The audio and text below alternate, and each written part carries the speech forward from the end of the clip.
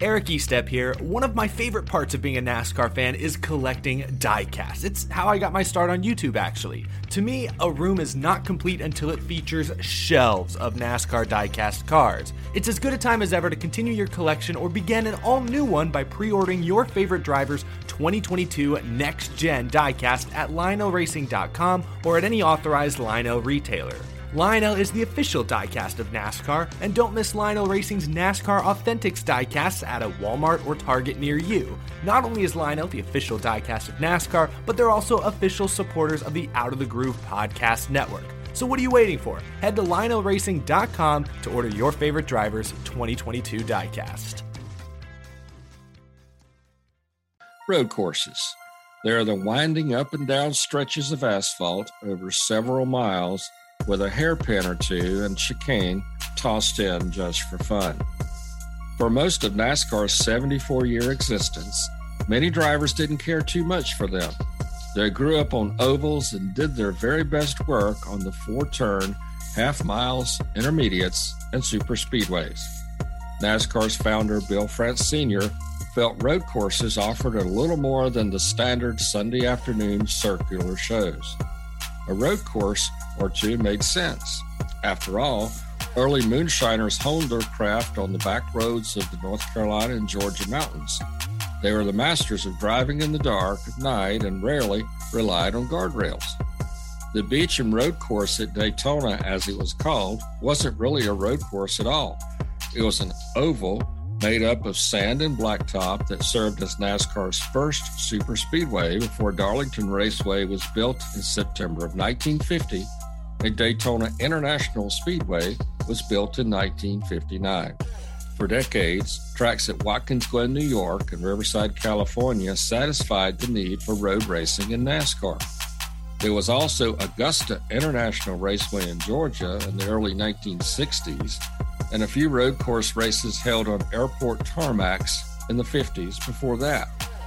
The masters of the left and right turns on road courses in the 60s, 70s, and 80s were Dan Gurney, Parnelli Jones, Bobby Allison, Cale Yarborough, David Pearson, Richard Petty, Rusty Wallace, and Tim Richmond, to name only a few. The rest entered road courses with the mentality of, let's just get this over with. At times, some would turn their rides over to other drivers known as road course ringers, those sports car standouts that raced on them on a regular basis. Those that mastered them, such as NASCAR's leading road course winner, four-time champion Jeff Gordon with 9 victories, simply loved them. The Vallejo, California native mastered them like a hot knife through butter. He was the very best and always made getting to victory lane at his home track at Sonoma, California, look easy. When winning at Watkins Glen, it was just, another day at the office. It was the same with 3-time Cup Series champion Tony Stewart with 8 victories on road courses. Winning on them was a piece of cake for the Columbus, Indiana native. Feel or comfort or natural ability, whatever it is, those that win on road courses have that something special that is different from other drivers. It's a mix of finesse and aggression and knowing when to apply both in perfect rhythm. Those that adapt easily to road courses have a magic other drivers just can't seem to find. Maybe it's also having the ability to perform some fancy footwork with the brake, the throttle, and the clutch. In the 1960s, 70s, and 80s, the very best drivers of that era shine brightest on road courses and NASCAR competition.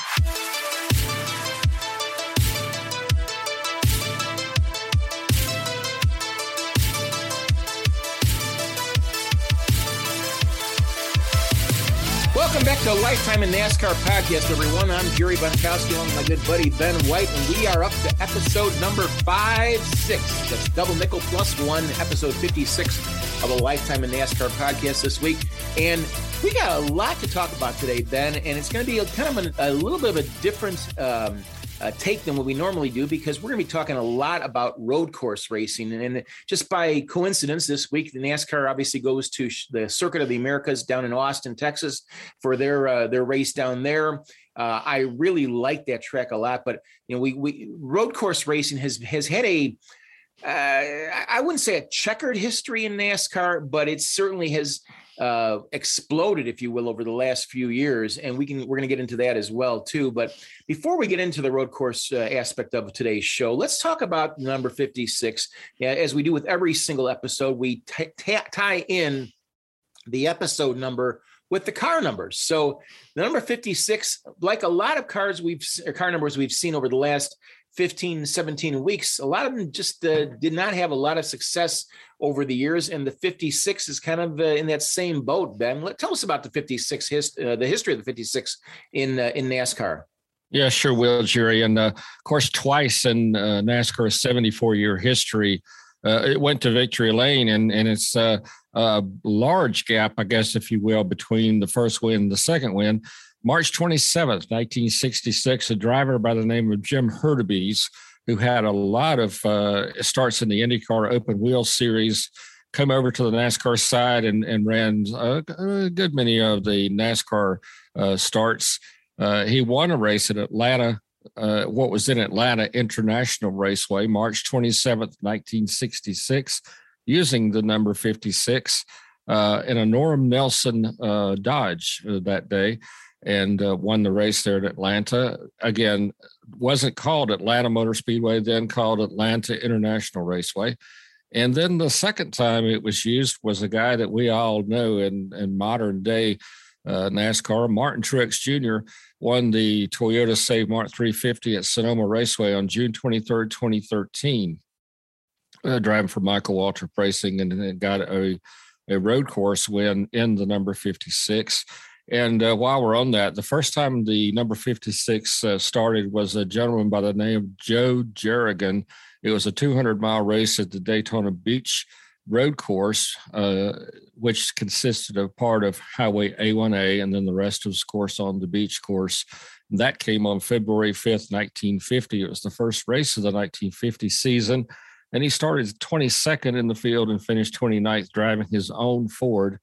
But that was the second, or actually the first time that the car ran using number 56 in a NASCAR Cup Series race, which was then called the Strictly Stock Series. Ben, I'm going to ask you a question. We both, the beach courses were just a little bit before our respective time, but I'm curious, I have always been fascinated by what those drivers were able to do back in the day.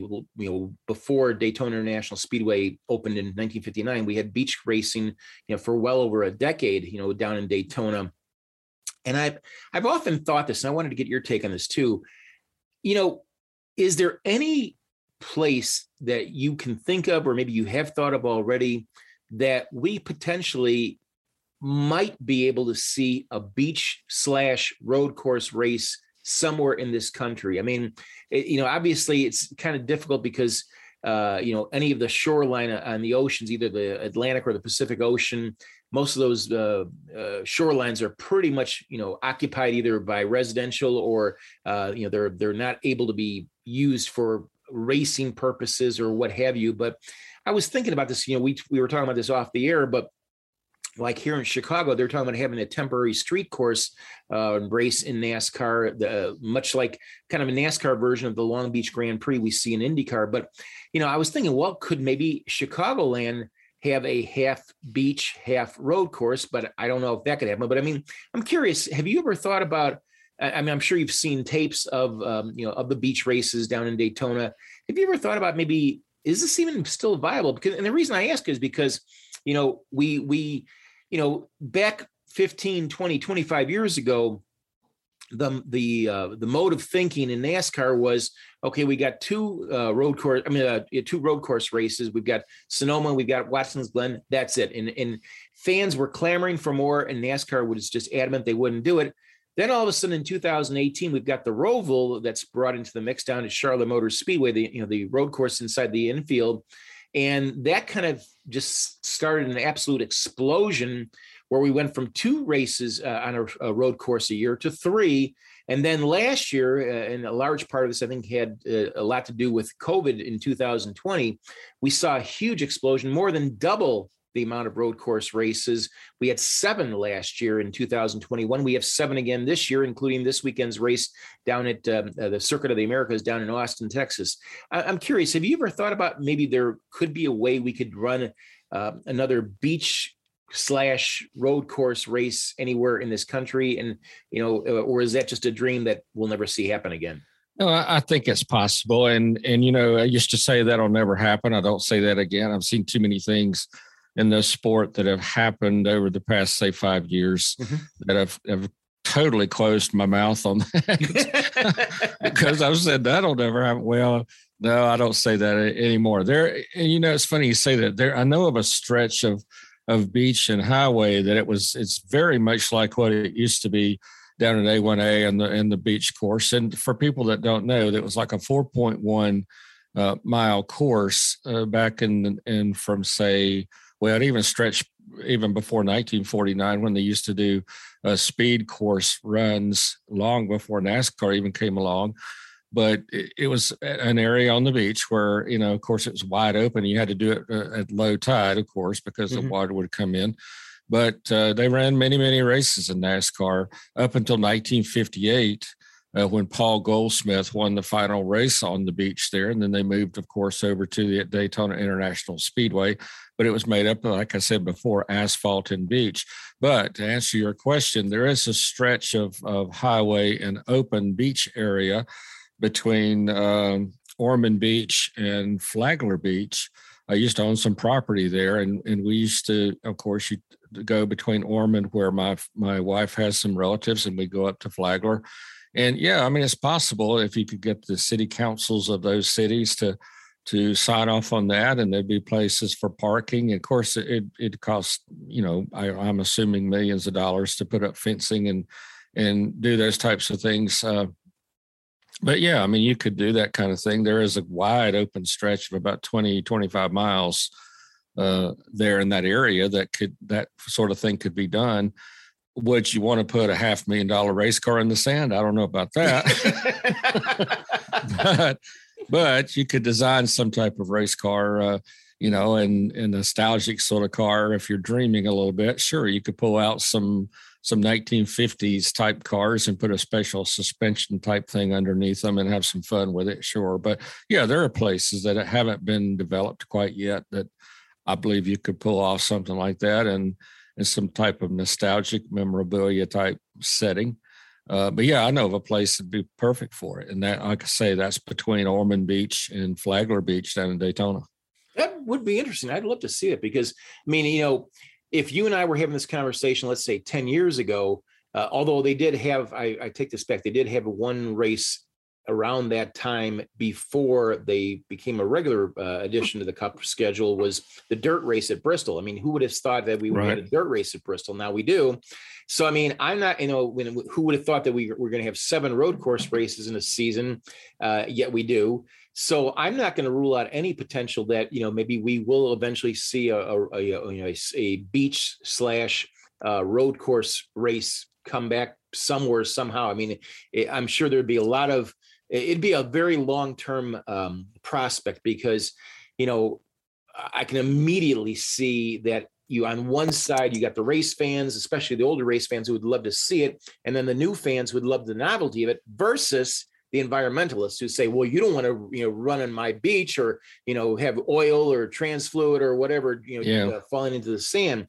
But you mentioned about, you don't know if you'd want to have a $500,000 race car in sand. Well, we've got a $500,000 race car in the dirt. So, I mean, dirt, sand, same thing, it gets fit your shoes. Same thing. So. Right. Well, I'll tell you the truth, Jerry, looking back on the history side of this a little bit, when Bill France Sr.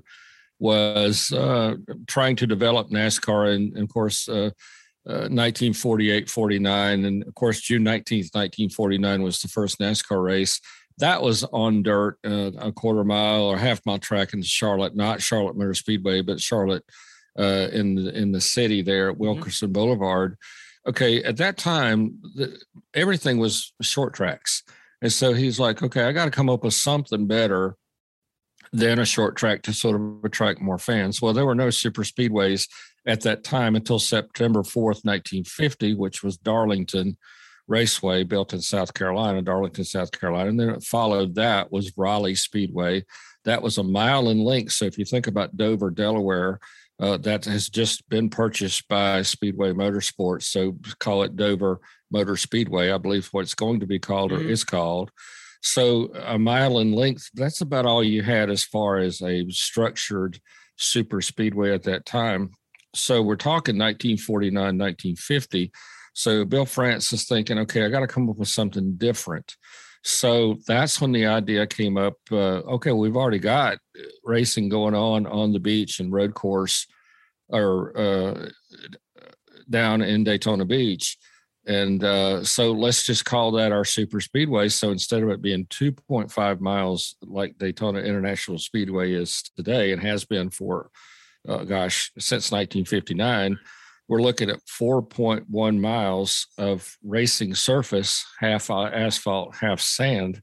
So that was technically the super speedway he was looking for until Daytona could be built. And it took about 10 years for Daytona International Speedway to be built because of all the, the permits and all the land and all the money and all the things that needed to come together for the track to finally open its gates in February of 59. And then when the drivers saw this high banked mammoth super speedway, they're like, holy cow, I've never really seen anything this big and this tall, about 5-story high, turns, even though they'd been racing on the beach course all those years. It still was quite, I don't want to use the word frightening, but it did open their eyes. According to Lee Petty and Richard Petty and all these guys who are used to racing the short tracks, is like, this thing is mammoth and huge. But as Lee Petty put it, and nobody else has seen this thing either. So I'm not going to let it intimidate me, and I'm going to go out there and do the best I can. And of course, he ended up winning the first inaugural 1959 Daytona 500. But that was, talking about the course there on the beach in A1A, that was the first so-called super speedway NASCAR had. Until they went to Darlington in 1950, which originally Darlington was 1.25 miles. And now the length of the track is 1.366. So it was extended a little bit. And the original Darlington was really tough to drive. It was a one groove track, egg-shaped as it is today. Of course, the old story is you can have the land, but according to, Harold Brasington was the builder of the racetrack. The owner of the land said, you can have the land, but you got to save my minnow pond in the corner. So, right. So in order to save the minnow pond, what was originally the first and second turns, that's now third and fourth turns, in order to save that minnow pond, that they're narrower than what was originally third turn and fourth turn. They switched it many years ago. So that just made it the greatest racetrack of all time, of that minnow pond. Well, is the minnow pond? It's not there anymore, is it? I'm thinking it still is. It's off the second turn, and it made turns 1 and 2 narrower than 3 and 4, which meant you couldn't set up for all 4 turns. You had to set up for 1 and 2 or 3 and 4. And I've heard Bobby Allison say it, heard Buddy Baker say it, even Dale Earnhardt say it. Even though he was running in that era, but he had heard other drivers say it. If you weren't hitting the fence in turn 3 and 4, you weren't doing it right. Right. In other words, you had to sort of let the car drift in the turn, scrape the right rear quarter panel to get into the fourth turn right, and you'd see every car scrape the outside of that right rear quarter panel, and that's where the Darlington stripe moniker came from. Right. And so, but we got off the beaten path there talking about Darlington, but that was the only super speedway that they had at the time in 1950, but it was way different than what we have today. The track was so different. But back to what we were originally talking about, it's just that was the main super speedway. So being able to go back and race on sand and on asphalt will be fun. But I think in today's era, it would be difficult with the environmental issues you might have. And of course, today's cars, you'd have to have a special car to do it. And I think it might be more of an invitational non-point special event kind of thing. But hey, why not? It'd be fun to try it and go back to the way it used to be. And I'd love to see some 49 and 50 Mercuries and Fords. And right. I'd love to, let's go to the junkyard. That's what I say. Let's go out and pull some cars out and fix them up, put some great chassis under them. And let's put Chase Elliott and Kyle Larson and Blaney and a bunch of that. They'd love it. Those guys would love it. Right. Well, as you were talking, I had a little bit of a brainstorm, and I'm saying to myself, well, okay, hypothetically, if we couldn't do a beach/road course, like you were saying, between Flagler and Ormond Beach in Florida, what about the possibility of a existing road course like the one we see in the infield of Daytona International Speedway, where we cover half of the track in sand? I mean, high bank sand turns, yeah. I mean, that it's doable. I mean, if they could do dirt in Bristol, they could do sand in Daytona. I knew you were going there. I knew you were going. Hey, nothing's impossible anymore. Nothing is impossible. I used to say that'll never work. They'll never do that. I don't say that anymore.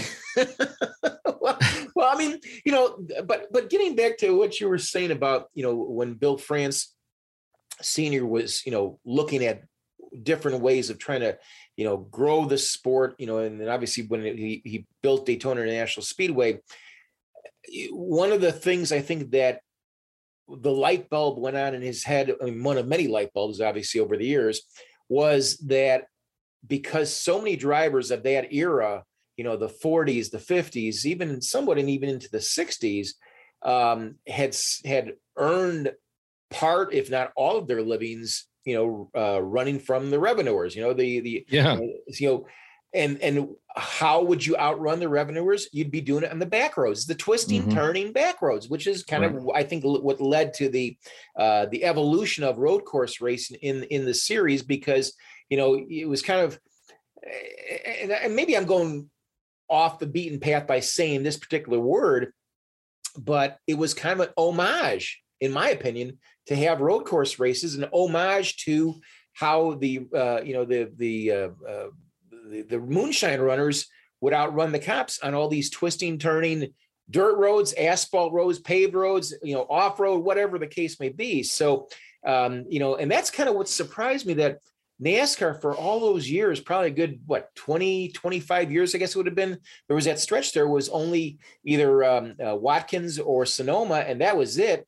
And then boom, we have the Roval come into effect in 2018. And then, we obviously went to 7 road course races last year, 7 again this year. There's rumblings that there may even be another 1 or 2 more road course races added in the next few years. I don't know how they're going to do it, but that remains to be seen. But, I think that NASCAR, like you said, never say never. And for a long time, NASCAR used to say never. When it came to adding additional road course races, they said never. I mean, I remember a number of officials, Bill France Jr., Brian France, Mike Helton. I mean, you go down the list, and they were all saying, "No, we're happy. We're satisfied with 2 road course races a year, and that's it." But I think that in this day and age, especially since what happened back in 2007 and 2008, when basically the economy fell off the table. We lost so many teams. We lost over 1,000 employees in the sport of NASCAR because teams either condensed or folded, or, because of the recession at the time. And, you can't continue doing business as usual in circumstances like that. So finally, we started seeing a little bit more of a more optimistic, more of a experimental type mindset on NASCAR's part. And this kind of leads me into what I wanted to, one of the big things I want to talk to you about road course racing is that I don't know if it was just the timing or coincidence or what have you, but in 2018, it had already been announced that they were going to have the road course race on the infield road course at Charlotte Motor Speedway, the Roval. Now, coincidentally, it was August 5th of 2018. Brian France, the then chairman and CEO of NASCAR, got into some legal trouble up in upstate New York, and he took a leave of absence, which apparently has become a permanent leave of absence. And his uncle, Bill France Jr.'s younger brother, Jim France, became first it was interim, and then they took the interim title away. He became CEO and chairman, he is still today.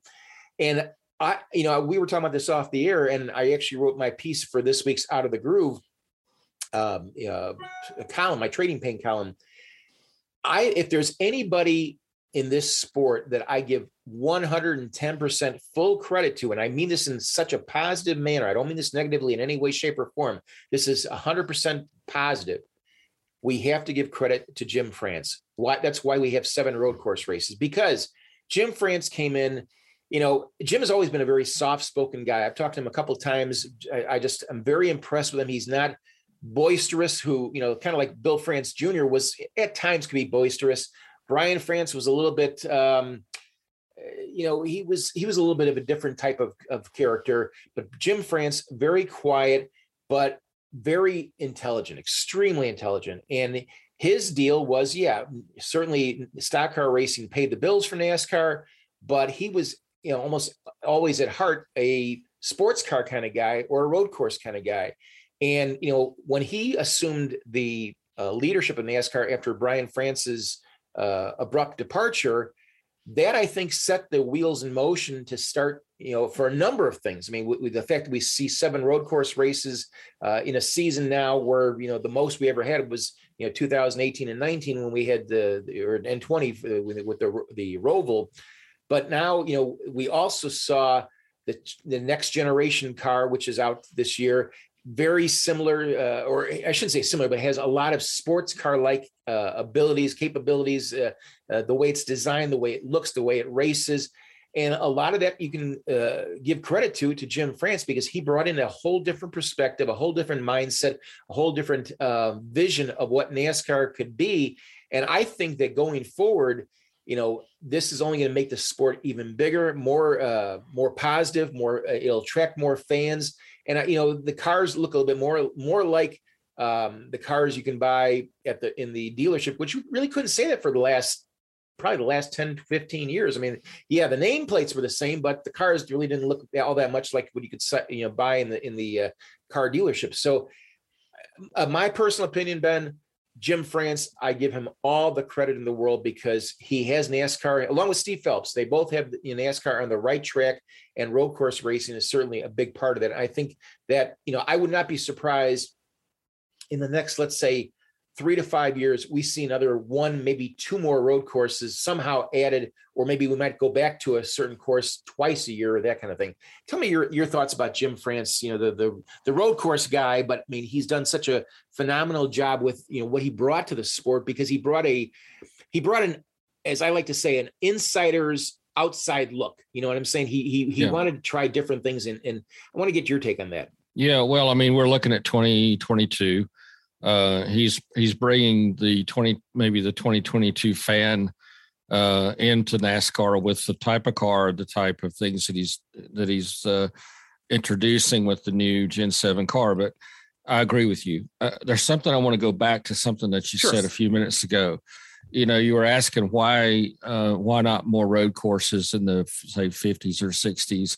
Well, let me go back to something. First of all, I remember Junior Johnson telling me years ago. He said, "Okay, yeah, I ran moonshine on the back roads of North Carolina in the dark. And that's why you had the moonshine moniker, because no headlights, and you ran by the moonshine. That's where you got that." Mm-hmm. So he said he would run in the mountains and do really well. So when he got on these ovals, he's like, well, this is a piece of cake, because I don't have to turn right and left, and I don't have to go up and down, and I don't have to worry about the fact there's no guardrails on these.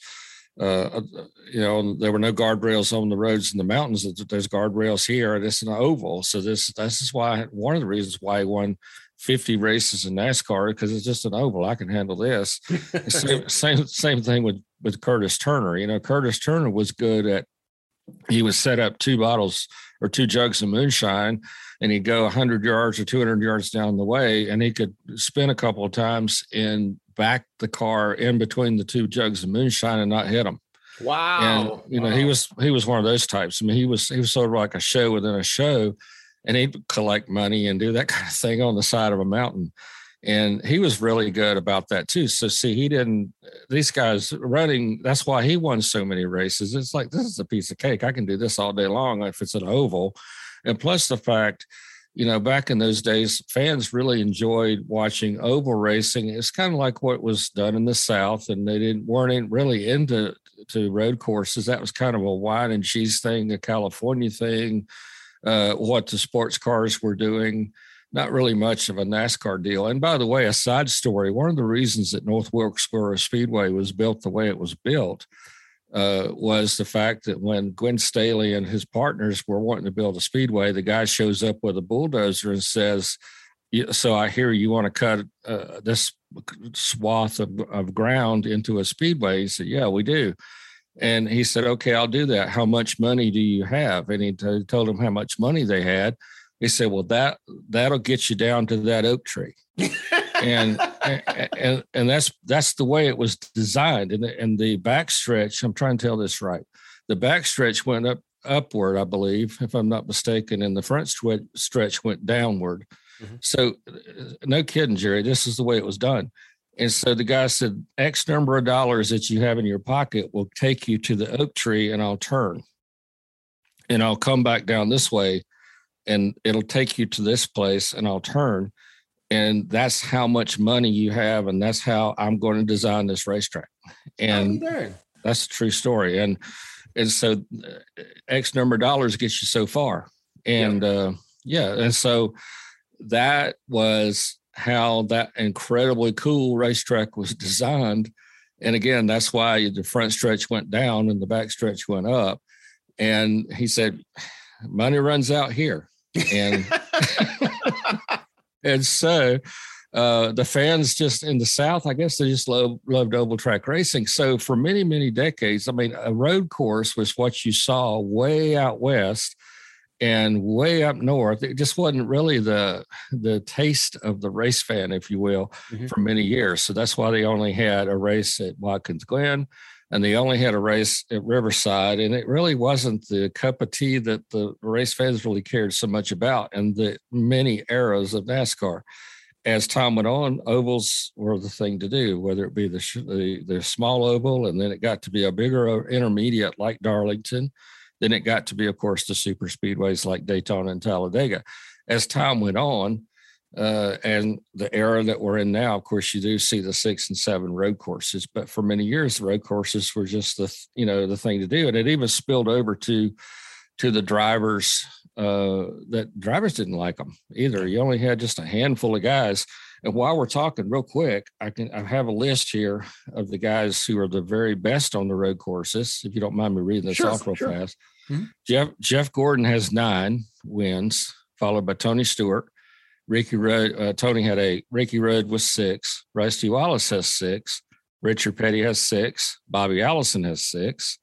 Dan Gurney, the great Dan Gurney, 5. Tim Richmond, 5. Darrell Waltrip, 5. And Mark Martin with 4. Mm-hmm. So, I mean, these were the all-time great road course winners in NASCAR history who just mastered it. But the vast majority of drivers for many years, I remember in the 70s, 80s, and even into the 90s, the general thinking of road course is, and I remember guys telling us when we went to Sonoma and Watkins Glen, I'm going to do this because I have to, and I'm going to go the 80 laps, 90 laps that we have to, or whatever those lap numbers were, and I'm going home. Yep. And, and you'd have these in the 80s and 90s.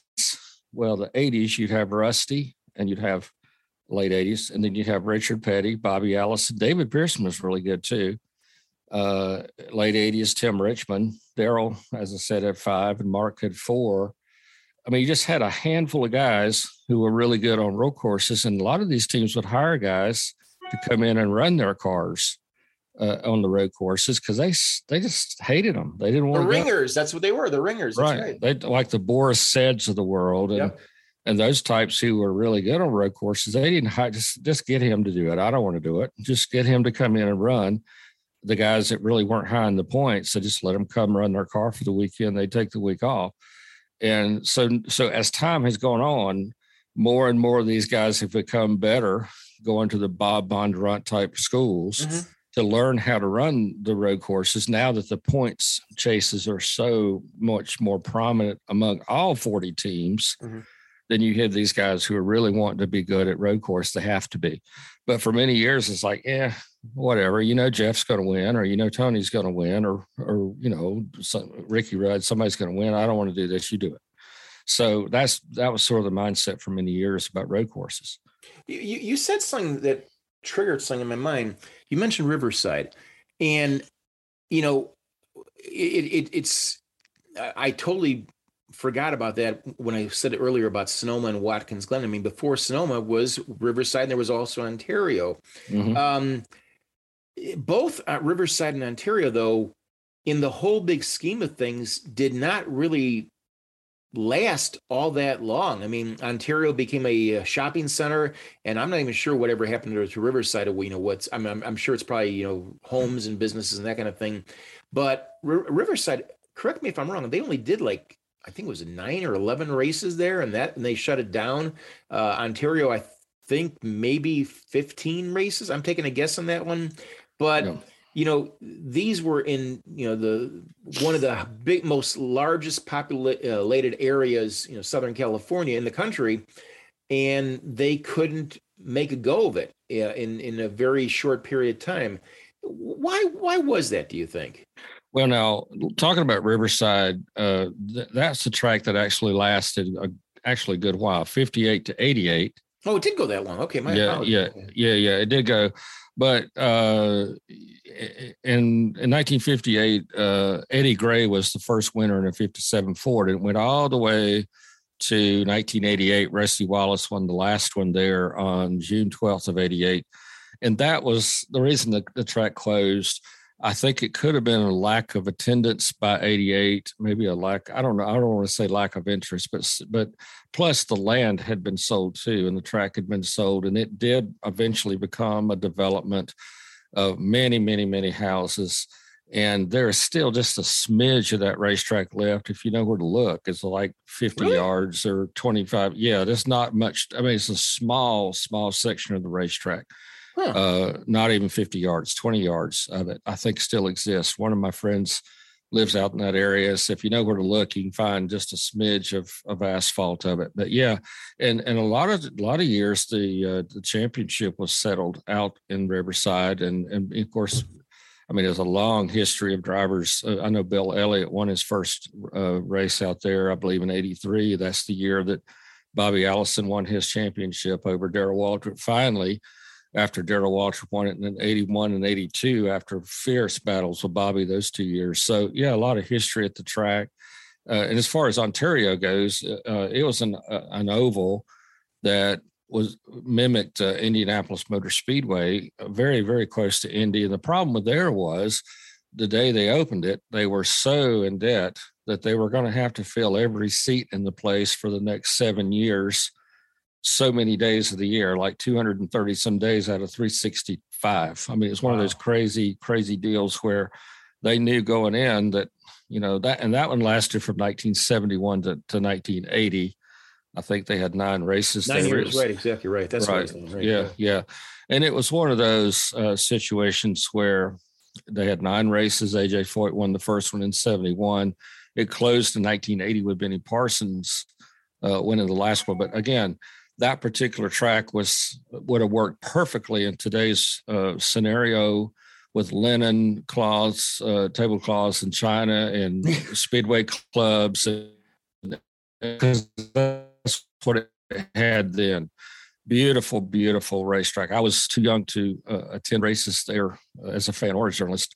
Beautiful racetrack, but it was just so in depth. They had movie stars come out for the ribbon cutting and Promise the Moon, and it was going to be the greatest thing since sliced bread, and it just didn't work. They just couldn't keep up with the debt load, and eventually it was torn down, and housing developments or some type of industrial marketing or something came in. And now the funny part about that, Jerry, is that if you go to Ontario, which is not far from the Fontana racetrack, you're really, really lucky to even find where the track was. I mean, you and I've talked about this before, how it's extremely hard to figure out where the track you can't even find markings of it, or all that area has grown up with more and more businesses and industrial buildings and such. It's amazing how you couldn't even find anything that even existed.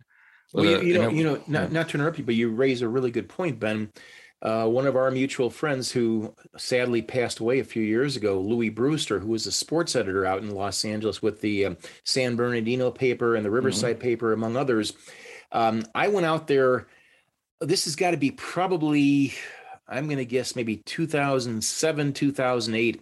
I was out there for the Cup race at Fontana, and Louis, to his credit, we were good friends. He actually drew me a map of where Ontario, the Speedway was, and he said, like you're saying, there was nothing there that indicates a track used to be there.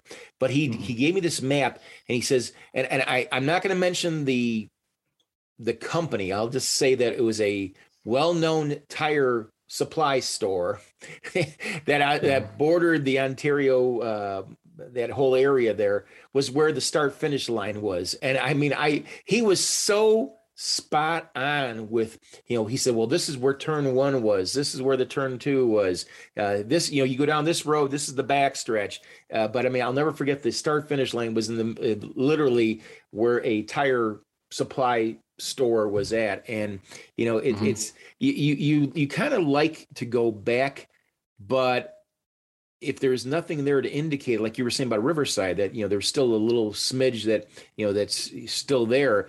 But it's sad that, tracks like Riverside and to a point, Ontario was, even though it was not a true road course per se, but the fact that they came and went, I mean, Ontario, especially 9 years, it reminds me a lot of like Chicagoland Speedway. I mean, Chicagoland Speedway opened up in, 2001, I think it was, and 2019, I think was their last year. And unless a miracle happens, that we will probably never see another Cup or a NASCAR race added to the Speedway, because I'm hearing that's going to be torn up here in the next few months. But That being said, the road course history that the sport has, we've seen a lot of good road course tracks come and go. But I think that what we have right now, not so much from a number standpoint with the fact we have 7 road courses, but the fact we have such a variety of road courses. I mean, you've got Watkins, you've got Sonoma,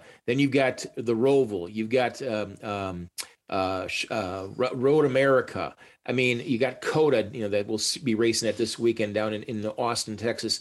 The road courses are so different and so unique, and I kind of draw like a comparison or a juxtaposition, if you will, of the road courses are so different. They're all unique compared to what was essentially, one of the biggest complaints that NASCAR had, in the 90s and into the 2000s was the 1.5 mile cookie cutter tracks.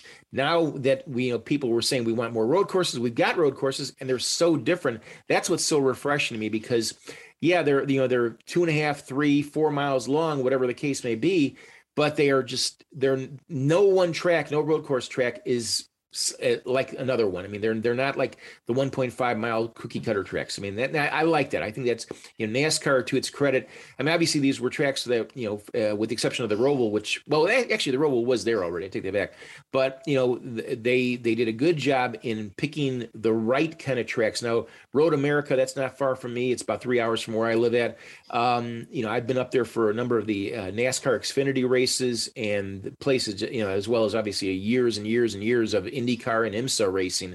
But I think that, to me, road course racing is not only where it's at right now in NASCAR, I think it's going to continue to be even bigger and better. I would not be surprised, Ben, and you might be surprised that I'm going to say this, but if we continue to maintain the 36 race regular schedule each year, I'm not going to be surprised to see us have 10, maybe even 12 road course races, maybe a decade from now. I just feel that NASCAR is so sold on that, and that's where they're going to continue to get, the new fans. I mean, we see a lot of the young fans, the new fans coming into the track, they don't. I mean, some of them do have, the higher performance cars, like the Camaros or the Mustangs, or, even though Dodge is not in the sport right now, but I mean, the Challengers and the Chargers and that kind of thing. But, a lot of them have, the Hondas, the Toyotas, the Kias, the Nissans, and you can talk about like, road or drifting, a lot of them do that kind of thing. That's where your future marketplace is. I mean, they may not be able to drive the same exact cars that they see in NASCAR, but I think there's certainly a lure there to get those young fans to come, and watch these races and, really learn a lot about cars in general. Yeah. Well, I want to go back just a quick second here, Sure. Jerry. I was just adding up some numbers. And if you go back to, again, Jeff Gordon, Tony Stewart, Ricky Rudd, Rusty Wallace, Richard Petty, Bobby Allison, Dan Gurney, Tim Richmond, Darrell Waltrip, Mark Martin.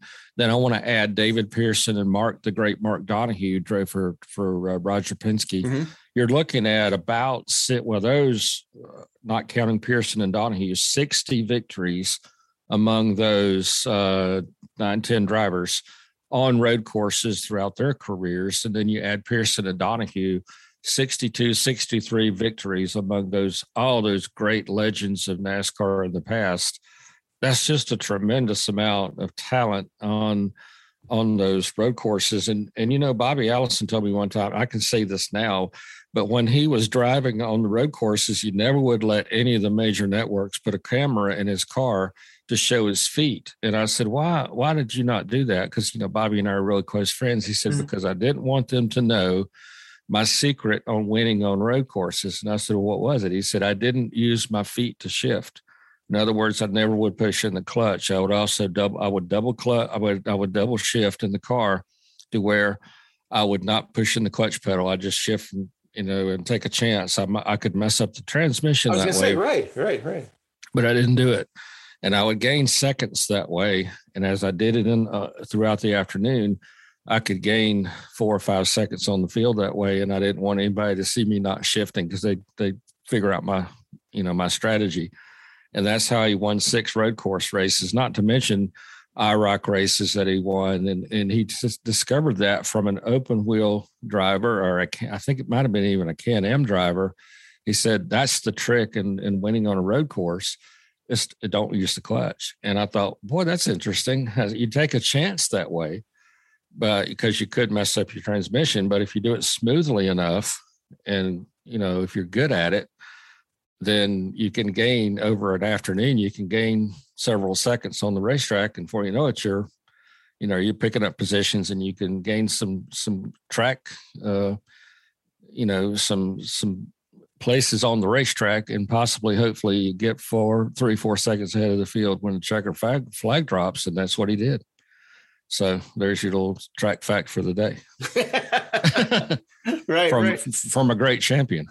Well, I'm going to ask you a question. And, because we've seen, Watkins Glen, we've seen Sonoma, we've seen Riverside, and then we've got the other tracks, the Roval and Road America, et cetera, Coda, today.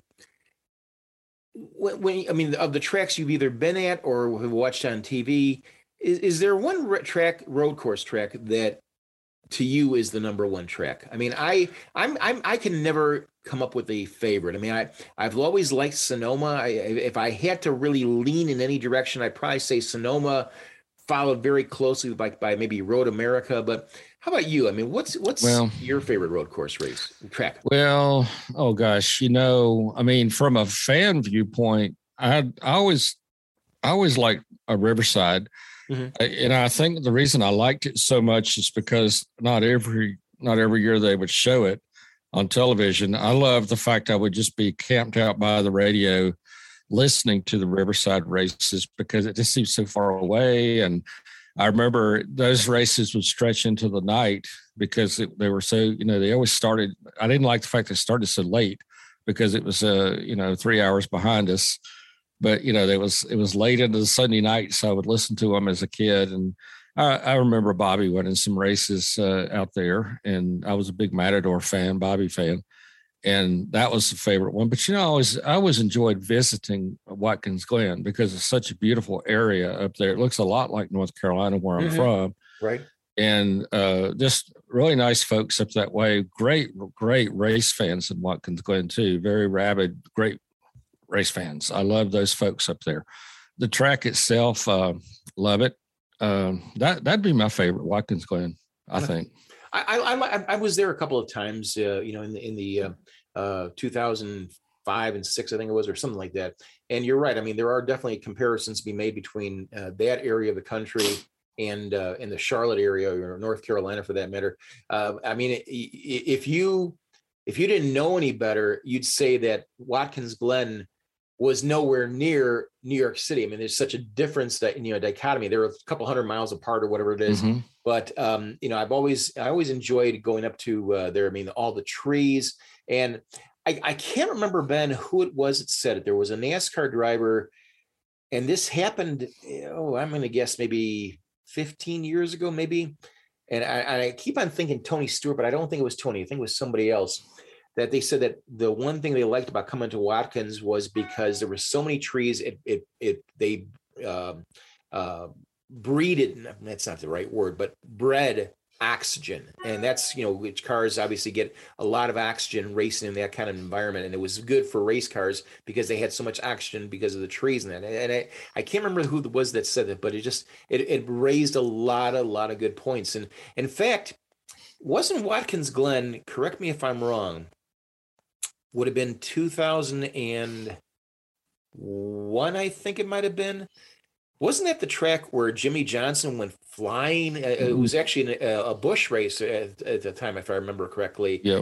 He flew off, it was coming up towards the front stretch, and he flew right across the track and piled into the tire wall. Wasn't that the race? Yeah, it was. He was driving for Herzog Motorsports. Right. Yeah, in a Busch Series event. Fortunately, he jumped out of the car and did the old Superman move on top, right. When he raised his arms. Scary move there. Yep. Pretty sure it was Watkins Glen. I have to say one of the saddest days, I was not at the racetrack the day J.D. McDuffie lost his brakes there and lost his life there in 1991. I was not at the racetrack. I saw it on TV. Very, very sad. He and Jimmy Means got together, but JD's brakes failed before they got together, and he crashed and flipped in one of the turns there. It's sad that we lost JD McDuffie at Watkins Glen. That was a sad day at Watkins. But every time I went up there, I just really enjoyed the people, enjoyed the track, enjoyed the racing. Just a great experience. Very, very nice people up there. I haven't been in several years, but I'd love to go back. Well, there's always the talk about, NASCAR would like to, build a track or see a track built. And I think that you probably would get a better opportunity to build it a road course rather than a speedway up in the Pacific Northwest. To me, a speedway up in that area, be it Washington State, Oregon, maybe even into British Columbia, that to me would be very similar to what you see at Watkins Glen, and a lot of trees out there and that kind of thing. And, we would finally be able to get racing out there. Now, of course, we do have a very good road course there that the IndyCar Series runs at Portland International Raceway. In fact, the Xfinity Race Series is racing there at Portland this year, if not mistaken, correct? I believe so. I'm not 100% sure. So maybe that could be, at some point down the road here, maybe in the next few years, if it proves to be a success there, kind of like with Road America, where they started with Xfinity for several years, and then they brought the Cup cars there. So maybe we might see Cup cars maybe eventually at Portland. Great racetrack there too, as well. Mm-hmm. Ben, I know we're getting a little bit closer to it at the end of the show today, but the thing about road course races to me today is that, and you kind of alluded to it a little bit earlier, it really brings out the full package of a driver. And, whereas like you said about when Jeff Gordon and Tony Stewart and those guys were in their heyday, when it came to road course racing, a lot of drivers would just essentially, they would concede that race to, another driver because they just didn't have the talent. Now, these drivers, drivers of today, they do a ton of work on the simulators. They know that, a championship could potentially be won or lost on a road course track. And I'm still talking about, back, in the 90s and 2000s and even into the 2010 era, where we only had the 2 tracks. Now we had 3, and then now we have 7. So if you have one bad road course race, that could really throw off, your championship opportunities or possibilities. So it behooves you to be on your game and be as good of a driver as you can. I mean, sure, you can turn left all day long, but going from left to right to left, the chicanes, all the turns. I mean, that to me proves how good of a driver really is. I mean, you can say things about like Kyle Busch or a Kyle Larson or a Chase Elliott. These guys know how to race on road courses where there's other guys that they can never seem to get it, or they just can't get the success that they normally would have on a regular oval track. No, that's true, and I don't want to take anything away from the guys today because they're extremely talented. I'm not saying anything in a negative viewpoint. I want to go back to, say, a car from let's take 1974, for instance. Okay. The car is way, way bigger than what we have today. It's a full-blown stock car. Parts that are used in 1974 on a regular passenger car, a 2-door Dodge, for instance, were used on those particular race cars. The seats they were in were not race seats. They were like a single seat. And some of the drivers would make their own seats. I know Dale Earnhardt in the 90s would make his own seats from Chevrolet vans. He would make his own. So it wasn't a race seat. But in those days, the car was super big, just from back to front, just wide cars, big cars. And so vision this for a second. You're in the middle of a lake. You're on a boat, a rowboat, and you're on a road course, and it's very similar. And I've heard it described to me by Bobby Allison and Richard Petty both, that it's very much like rowing a boat the whole time you're on a road course, because you're fast in some parts of the racetrack, you're slower in some parts of the racetrack, and you're upshifting, downshifting, you're moving your legs, you're clutching, the clutch, you're pushing the brake, and a lot of this stuff is done with your left foot. Even your braking is done with your left foot. A lot of people may not realize that race drivers do that. They don't take the foot off the gas pedal or the throttle. They're using their left foot so much of the time to use the clutch and to use the brakes. And so you're moving all the time, and you're using the shifter, you're using the clutch, you're using the brake. So you're moving all the time in these cars, and you're doing that for 90 laps. So it's just very much like rowing a boat. It's the same today, but you're more confined in the cockpit of the car, the greenhouse part of the car. You've got these pads around your helmet, the full face helmets. It wasn't like that in the 70s where you had the open face helmets. You had a much wider cockpit inside, greenhouse area. So very, very different than what it is today. Not taking anything away from these guys today. It's very mental, a lot of work going on inside the cars, but a very different type of work when you're on a road course. And so, yeah, it was very different. Exactly. I want to go back to one thing we talked about earlier that I brought up, and I forgot to mention this to you or ask you about this. We talk about the next big thing, and obviously road course racing right now is the next big thing within NASCAR. I alluded to what reports a couple of weeks ago that the city of Chicago was talking about a street course race, in or near downtown for NASCAR. It'd be the first true street course cup race if it does come to fruition, be it Chicago or wherever. Do you foresee down the road, let's say a decade from now? I mean, that's plenty of time.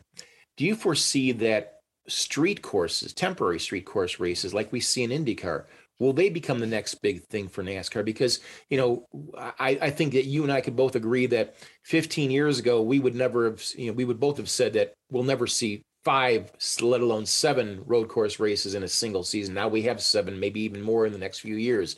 What about street course races? Do you think that that's the next big thing for NASCAR to look at, and potentially can it work?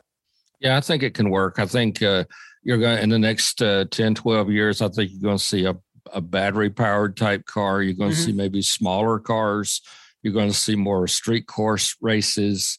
Maybe a few more road course races. I think the whole in a Gen 8 setting, I think you're going to see a whole different dynamic than what you see today. Again, my new motto, never say never. Everything it's going to change a lot more than it is today. Really. I think so. That's the name of your next book. Never say never. Or another possible name is Go Down to the Oak Tree and Make a Left. Yeah. My money will only take you so far. The bulldozer. That's a good subhead. That's right. Exactly. Yeah. That's the way it was. Yeah. All right, let's talk about, we always like to conclude each week's show with our track of the week and the driver of the week. And the track of the week, we've already talked about it already, but, I think it's certainly worth revisiting is Riverside International Raceway. I mean, again, I was never there in person, but, its history and its legacy, I think, will forever live on. I mean, maybe 50 years from now, fans won't even know what Richmond, or I'm sorry, what Riverside International Raceway was, but it really played a big part in NASCAR's development, especially in the going into the 80s, and then of course it faded away, unfortunately. But your thoughts about the track of the week, Riverside International Raceway, Ben? Well, yeah, Jerry, and it was a way for NASCAR to be on the West Coast for many years. NASCAR for a lot of, I guess, several decades was sort of a southeastern regional sport. And of course, I say that, but then in the early 50s, of course, we had races on the West Coast, and there was 2 points battles, the one on the East, one on the West, and whichever could come out the best, wherever you raced. You could, of course, become champion. Some drivers did choose to go out west and race there. But Riverside began 1958, actually June 1st, 1958. Eddie Gray was the winner in a 57 Ford. And, of course, we stayed there from 58 to 1988. You had some great winners there. Dan Gurney drove in the Wood Brothers Ford for many years and had 4 victories there for them, and was the master in the mid to late 60s for the Wood Brothers. Richard Petty had some wins there. Bobby Allison won there.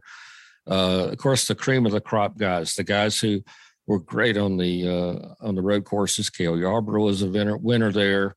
Darrell Waltrip won several. Bobby, as I said, won. Tim Richmond had a couple of great wins. Ricky Rudd, Jeff Bodine, Terry Labonte. The ones that were so good at rising to the top and being the best on the road courses. And then 1987, 1988, Rusty Wallace won the final 2 races there in a Pontiac. June 12th, 1988 was the final victory for the Cup Series. And then the race track was demolished and made into a housing development. A little bit of the track still left, but you have to know where to look. And so 30 years of racing, and sad that we are no longer going to Riverside. And it was a great track to listen to races, and also a great track to visit. Exactly. One of the things I was going to mention is that, when we talk about road course racing, especially now, this day and age where we have 7 road courses on the schedule, call me crazy, but one thing I've noticed, though, and this is kind of going back to what I said a few minutes ago about how drivers have to be masters of everything. They have to learn how to be road course drivers. Even if they hate it, they still have to become good at it, because it could be the difference between a championship and not a championship. The one thing, though, that we haven't talked about really, and I wanted to bring this up before we get to the final segment, which is our driver of the week. But one of the things that I would have thought we would have seen more of today with the 7 road courses we have is more road course ringers, but it's exactly the opposite. I mean, we very rarely now see, extra cars come out, teams field an extra car for a road course driver. I mean, back in the 90s and into the 2000s, we had Boris Said, we had Canadian Ron Fellows. There were a number of guys who, would come out to either Watkins or Sonoma, and they would do their deal. And they were very good at it. I mean, a guy that, even though he was a full-time Cup driver, another guy who was excellent on road course, it was Marcus Ambrose, now, back out in Australia now. But the fact that we don't see the ringers is kind of, to me, it's almost like a contradiction in terms that now we've got all the road course races we want, yet we don't see that many ringer drivers. Any thoughts about why that's taking place or why that's happened? I think it's because the drivers of today just have to be good everywhere. There's no time to step out and try to give the car over to somebody else, because they got to be good on the intermediates, the super speedways, the short tracks. There's too much at stake now. And so they have, anytime they have off, if they are lacking anywhere, they're in the simulator or they're making some laps on road courses at, say, a Bob Bondurant type school, they just really got to give 150% to being the best that they can be, because one race, two races, and their chances of being in the championship hunt could be very diminished, I guess is there's just no, it used to be that you could have somebody step in and be okay, but that's in the days when you maybe had 15 or 18 cars legitimately in the championship hunt, where today really you can't afford that. You got all 40 cars need to be in position, because honestly, Jerry, if a guy who normally would run 33rd, 34th, like a McDowell, Michael McDowell, he wins the 500, and that's no disrespect to Michael when I said he runs that far back, but I mean he might let's call it 15th or 18th or 20th. I mean, he wins the 500 and suddenly he is in the chase. And so that could happen to anybody in today's field, where he runs really well one Sunday and wins the race of anything, the biggest race in NASCAR's schedule, the 500. Suddenly he's in the championship hunt. So it could happen to anybody, and they can't give up the car to anybody now. They have to be ready to win every Sunday. Exactly. We're going to wrap up today's episode of A Lifetime in NASCAR with our driver of the week. And before I get into who he is, one thing we didn't talk about, and I didn't know this until last week when I was doing some prep work for the IndyCar race that was down at Texas Motor Speedway this past weekend. Jimmie Johnson, 7-time NASCAR Cup champion, 83 wins in the series, only one road course win in his career. Blew me away when I saw. I mean, I thought for sure Jimmy had, a half dozen or more. Nope, he only had one win, and that was, I believe, was at Sonoma. That was the only time he had a road course win. So even some of the best drivers of their era just didn't have the success in a road course, road course track. Which leads me up to our driver of the week, who had a lot of success, probably the most success of the drivers of our era. And I'll give you the honors to tell us who that driver of the week is, Ben. Yeah, well, that driver of the week is going to be Jeff Gordon, and 93 victories in the Cup Series, 9 victories on the road courses. It actually leads the list of NASCAR drivers who have won on road courses at Sonoma, at Watkins Glen, and the best. I mean, and we're talking, again, we've read this list before, but Tony, Ricky Rudd, Rusty, Richard Petty, Bobby, Dale, Dan Gurney, Tim Richmond, Darrell Waltrip, Mark, and even of the guys today who have won on the road courses. And we're talking, Chase Elliott, Kyle Busch, Martin Truex, Kevin Harvick, Ryan Blaney, Kurt Busch, Denny Hamlin, Joey Logano, AJ Allmendinger. He leads them all. And but again, 93 wins, 4-time champion, Jeff Gordon, the best. And I guess some of that could have come on, becoming a sprint car driver very early in his career, and micro midgets. And I mean, from the time he's like 4 years old, he's driving something, turning left, the very best. And hats off to Jeff Gordon. He leads that category, and he's won just virtually everywhere. So hats off to Jeff Gordon, one of the very best in Cup Series, and one of the best people too. He's a good friend, and have a lot of respect for him. Exactly. Well, the fact that he, 10% of his 93 wins were on road courses, that speaks for itself. I mean, he just, I would have loved in his heyday, and this is no disrespect to NASCAR, but given Gordon's prowess in road course racing, I would have loved to seen him maybe race for a year in Formula One, just to see how he would have done, because obviously Formula One is all road courses, and, or a guy like maybe even a Tony Stewart. I know Michael Andretti went over there, did not do very well, came back with, was it a year and a half he was back? But I mean, there are certain guys that, you'll never see it happen, but you would love to see how they would have played out, on another circuit that, is primarily road course races. But yeah.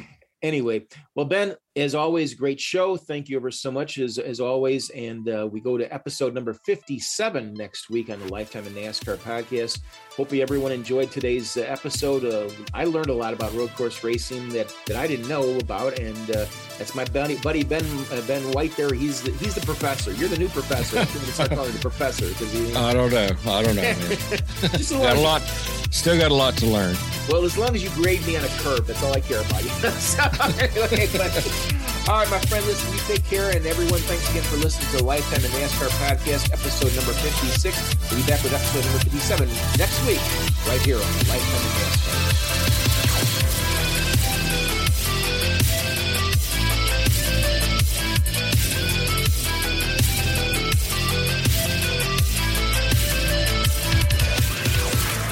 A Lifetime in NASCAR is hosted by Ben White and Jerry Bonkowski and produced by Josh Mull. A Lifetime in NASCAR is a proud member of the Out of the Groove Podcast Network and is available on all major podcasting platforms.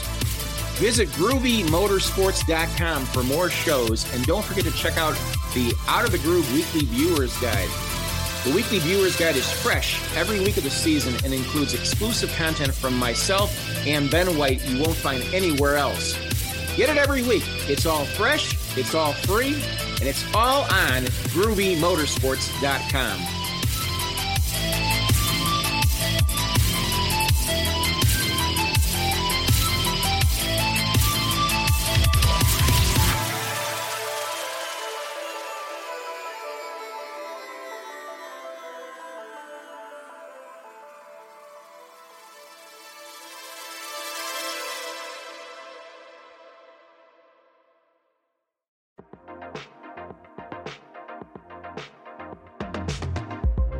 Eric Estep here. This episode is brought to you by Forney Industries. Get it done with green.